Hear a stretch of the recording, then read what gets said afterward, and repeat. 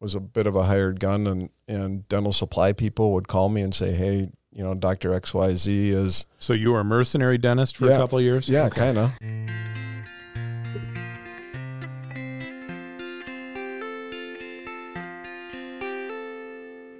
Welcome to Christ in All Things, a conversation about meaning and purpose. It's based on a verse from the Bible, Colossians chapter 1, verse 17, which says, Christ is before all things, and in him all things hold together.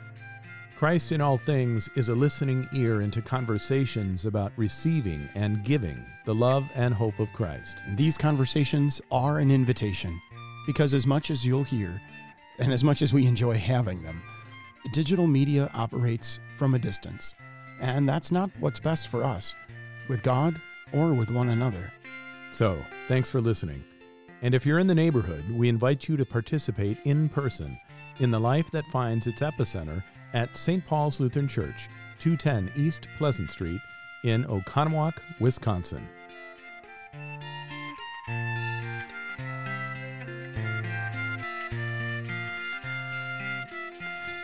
Welcome to Christ in All Things. I am Pastor Lance O'Donnell. I'm Pastor Jason Schockman. And with us is our special guest today, Dr. Pete Sheild. Welcome, Dr. Sheild. Thank you. Thanks for having me. Glad to have you with us. We're here, Pete's here as part of our series on Christian entrepreneurship. And to start us off, I want to begin with a word of scripture that has a great deal to speak about why we do what we do. Genesis 1. Then God said, "Let us make man in our image, after our likeness, and let them have dominion over the fish of the sea, and over the birds of the heavens, and over the livestock, and over all the earth, and over every creeping thing that creeps on the earth." And so God created man in his own image. In the image of God he created him. Male and female he created them. And God blessed them. And God said to them, "Be fruitful and multiply and fill the earth and subdue it and have dominion over the fish of the sea and over the birds of the heavens and over every living thing that moves on the earth." We pray. Lord God, you have called your servants to ventures of which we cannot see the ending, by paths as yet untrodden, through perils unknown. Give us faith to go out with good courage, not knowing where we go, but only that your hand is leading us and your love supporting us. Through Jesus Christ, your Son, our Lord, who lives and reigns with you in the Holy Spirit, one God, now and forever. Amen. Amen. Amen. So the Lord calls us to have dominion, to rule. And very often in our world that takes the form of, or that connotation is not benevolent At all. The Lord calls us, and that we have to, in our world broken by sin as it is, we have to add that qualifier. The Lord calls us to benevolent rule, but nevertheless to care for, uphold all those things. And I know of one way in which a business that you started did that, but I get the feeling there are some other ways that you were involved in that. So, yeah. So before we get any further down that track, Pastor O'Donnell, you know our friend Dr. Pete Sheild here quite well. I'm still getting to know you. Played basketball with you once and know that you're in there quite a bit and staying active. That's great. But you're a doctor. So, Pete, what kind of doctor are you? Just a dentist.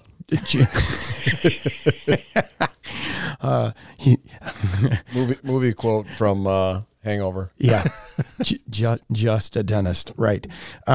So you have a business with dentistry, or had a business with dentistry at the heart of it. So that's one of the things we'll talk about. But you have other business adventures as well.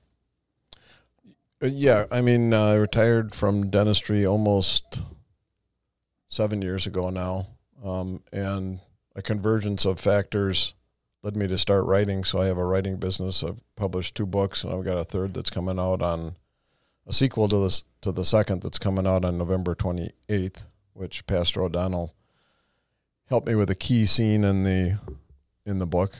Because he's a bit of a writer too. Yes, he is. Play around a little bit. Yeah, Nothing published yet. very good Yet. writer, actually. Yeah. Yeah. May come from some of the work he's done over the years. Over the past couple Because decades. we pastors never write anything. Yeah, right.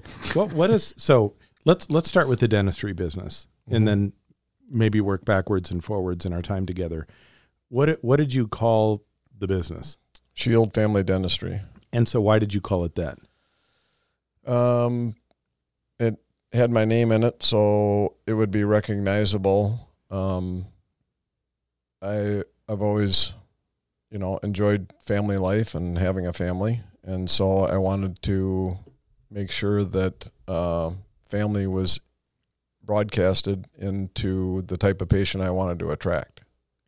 Yeah, because you could have chosen Oconomowoc dentistry, or or other forms of dentistry. You could you didn't go into orthodontics or some other you wanted to do.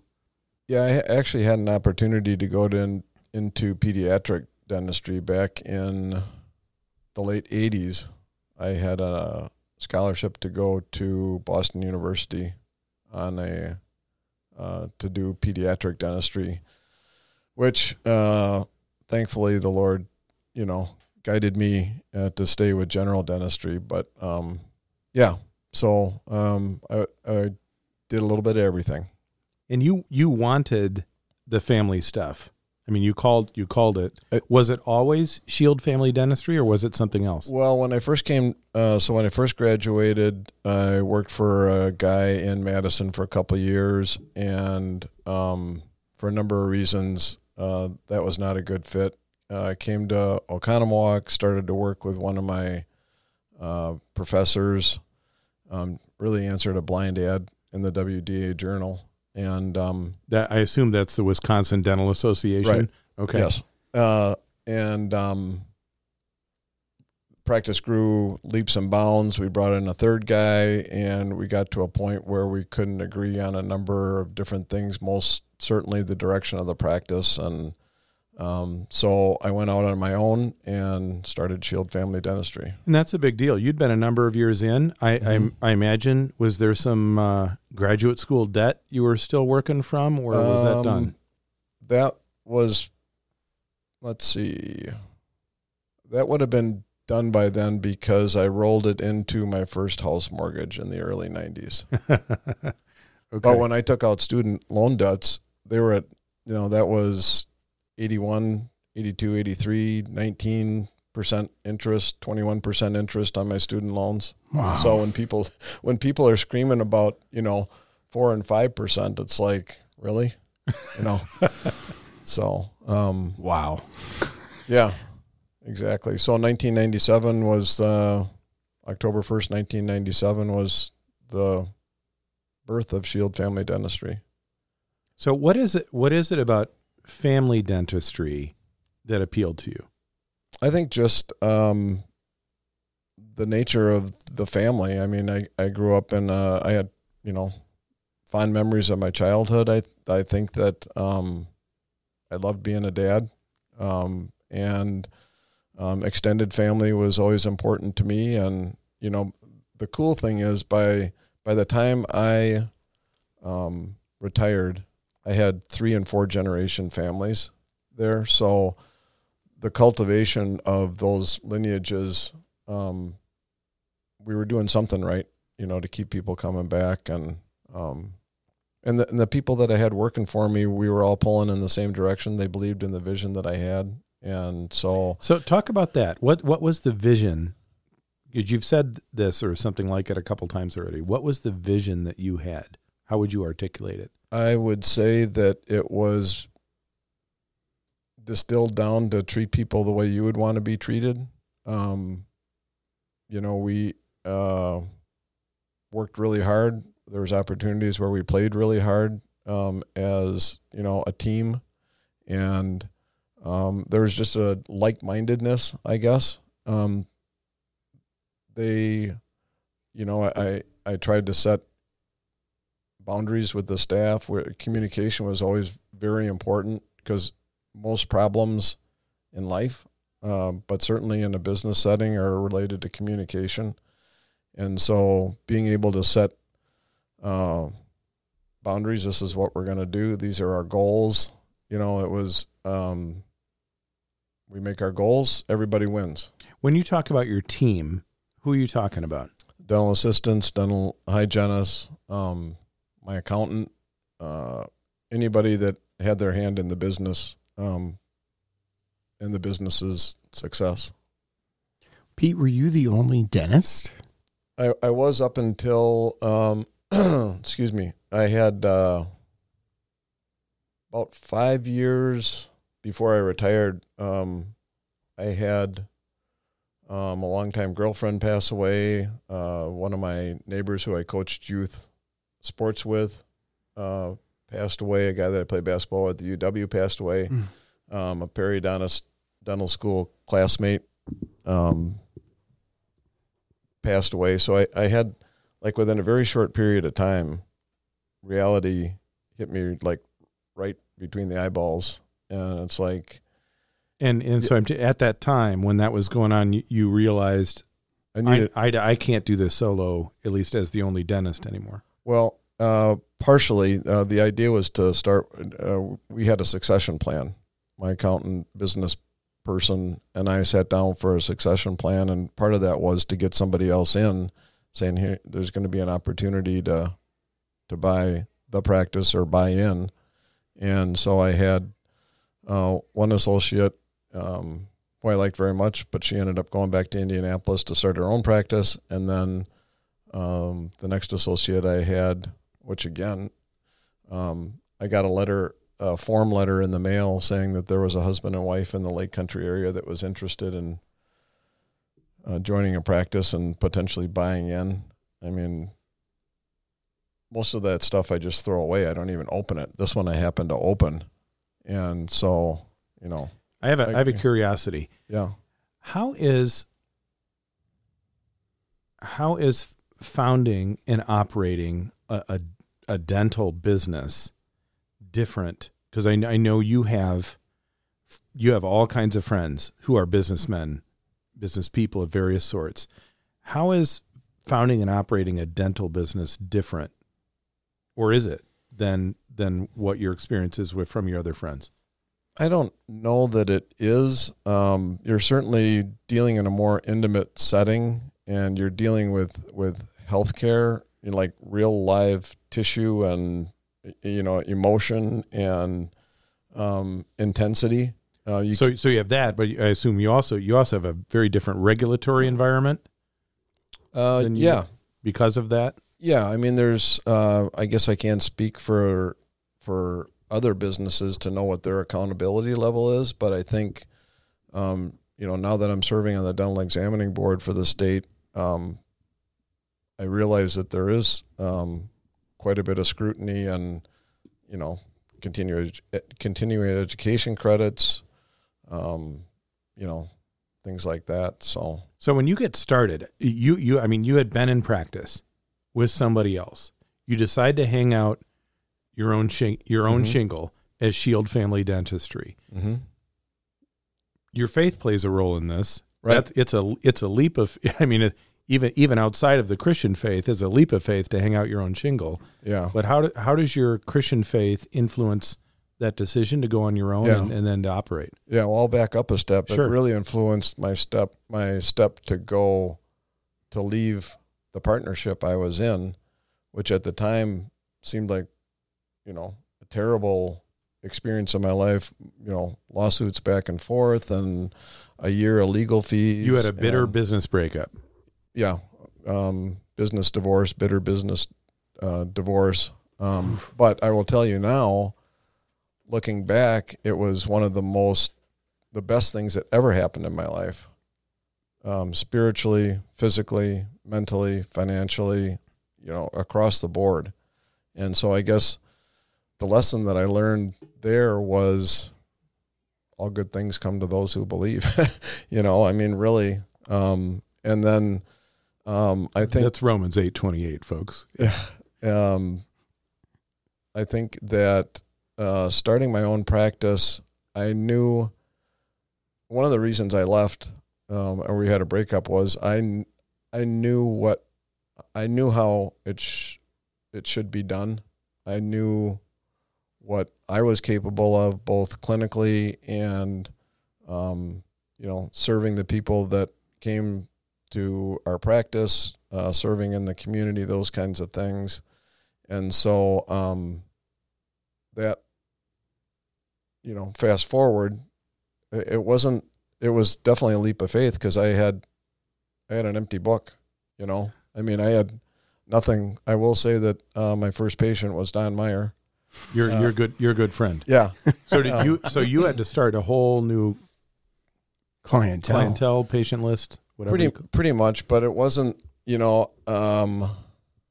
my covenant not to compete was up like maybe in let's say, beginning of September. So I wasn't going to be scheduled to open till the beginning of October. So I had a big sign out in front of the building saying I'm going to open, it was in the, I think it's Pro Healthcare now, or maybe it's Rogers down along 67. Anyway, it was a very visible location.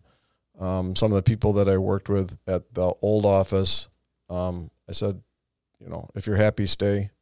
If you'd like to have a conversation and see what we got going on down the road, I'd like to talk to you. So I was able to get a handful of people that believed in me enough to leave their steady job and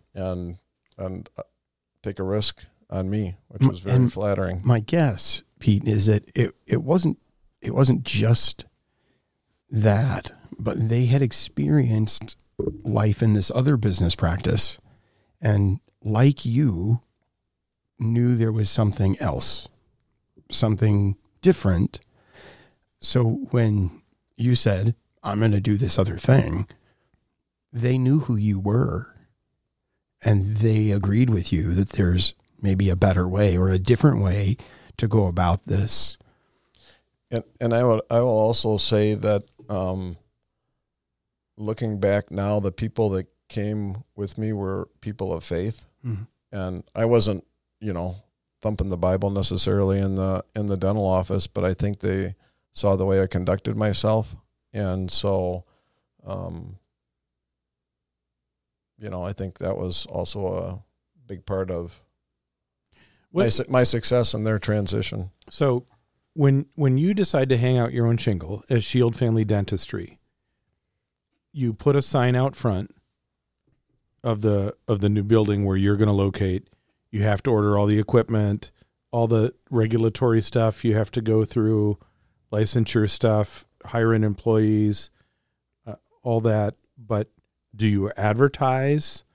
Was this word of mouth? How did you? I think it was mostly word of mouth.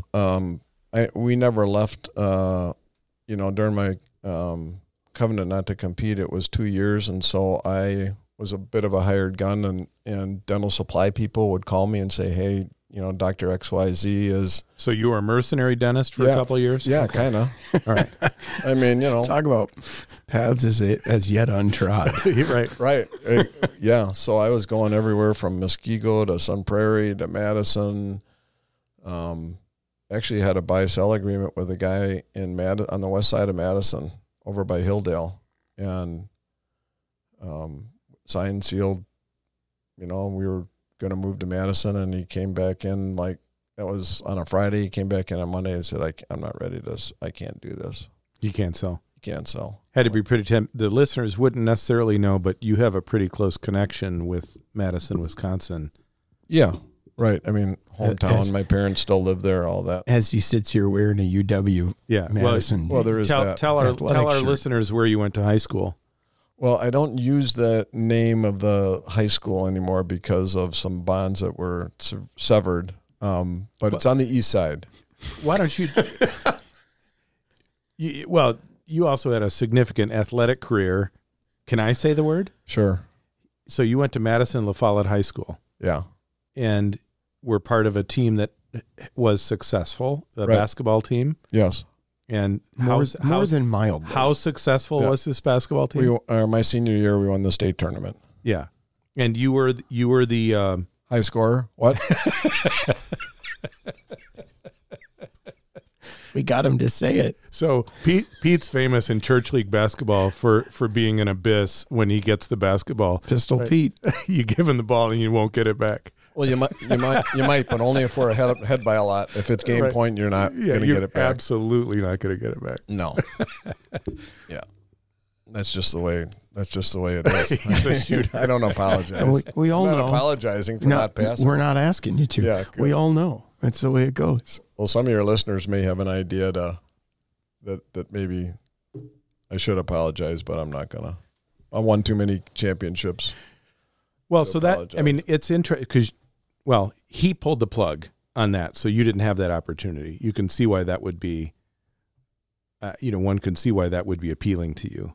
Who he?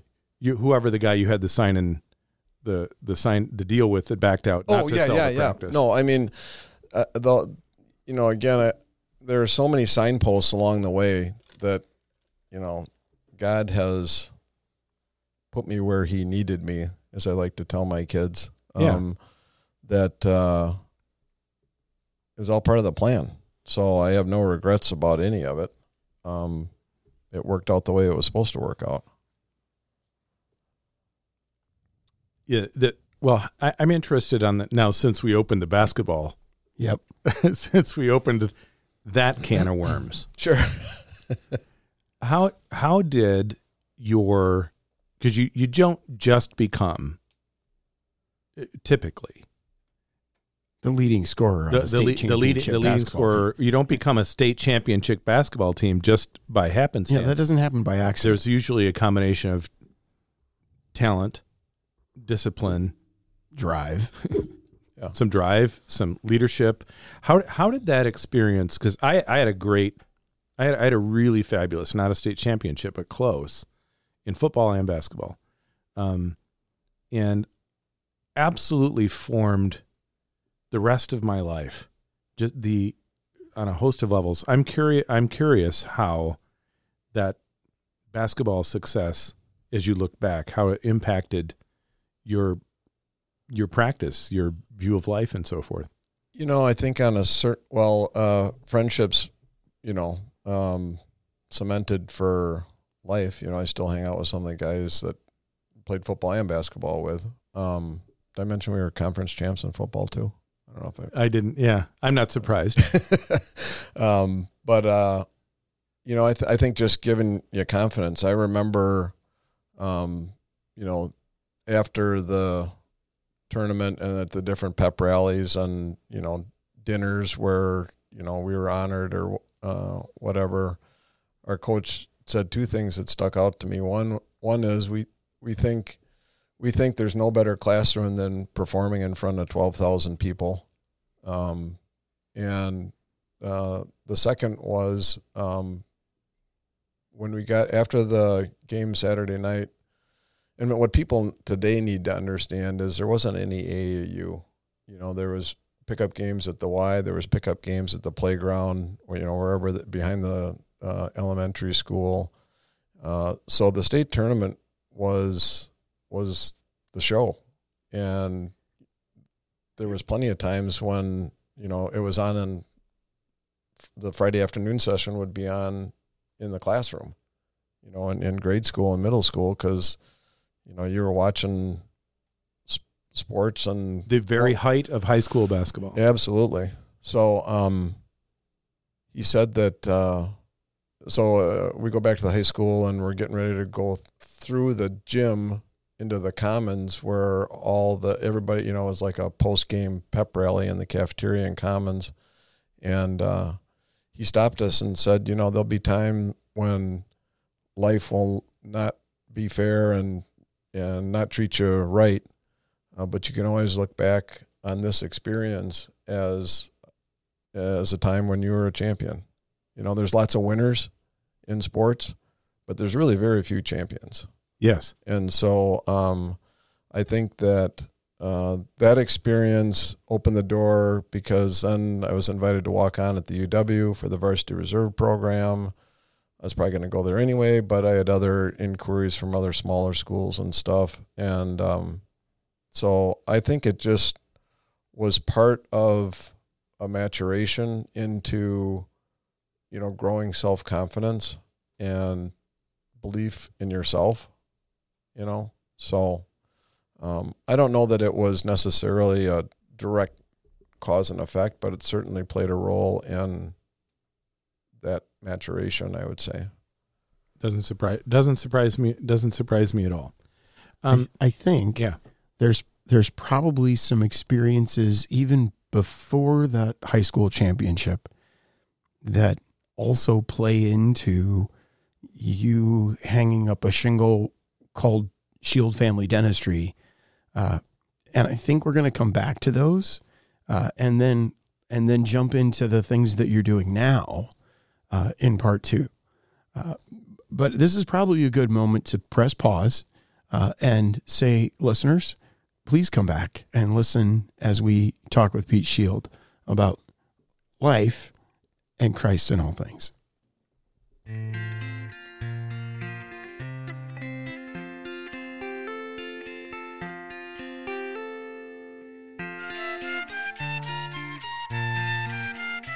For show notes and other information about Christ in All Things, visit christinallthings.org. Comments may be emailed to comments@christinallthings.org. We're thankful to provide Christ in all things to you as a gift. But it's not free to produce and distribute. So if you'd like to help us make Christ in all things a self-supporting show and have a little fun in the process, please click the support page at christinallthings.org. A donation of any kind gets you a dozen environmentally friendly Christ in All Things straws to share with your friends. Pastor Schachman loves these. That is so not true. You love those way too much, and I still can't believe you bought them. A donation of $200 or more gets you some cheerful on-air clapping. And a pair of Wisconsin-made Wigwam hiking socks. A donation of $1,000 or more gets you thunderous on-air clapping. And a handmade Christ in All Things leather folio by the Murdy Creative Company. If you want to donate more than that, well, fly us wherever you want, and we will record Christ in All Things at your chosen location. Within reason, of course. All post-production surplus supports youth ministry at St. Paul's. Thank you for your support. Christ in All Things is a production of St. Paul's Lutheran Church, 210 East Pleasant Street in Oconomowoc, Wisconsin. For more information about St. Paul's, visit splco.org. Email us at info@splco.org, or the old-fashioned way, give us a call, 262-567-5001. Intro and outro music, setting by Joseph Hurl. Copyright 1998, Concordia Publishing House, used with permission.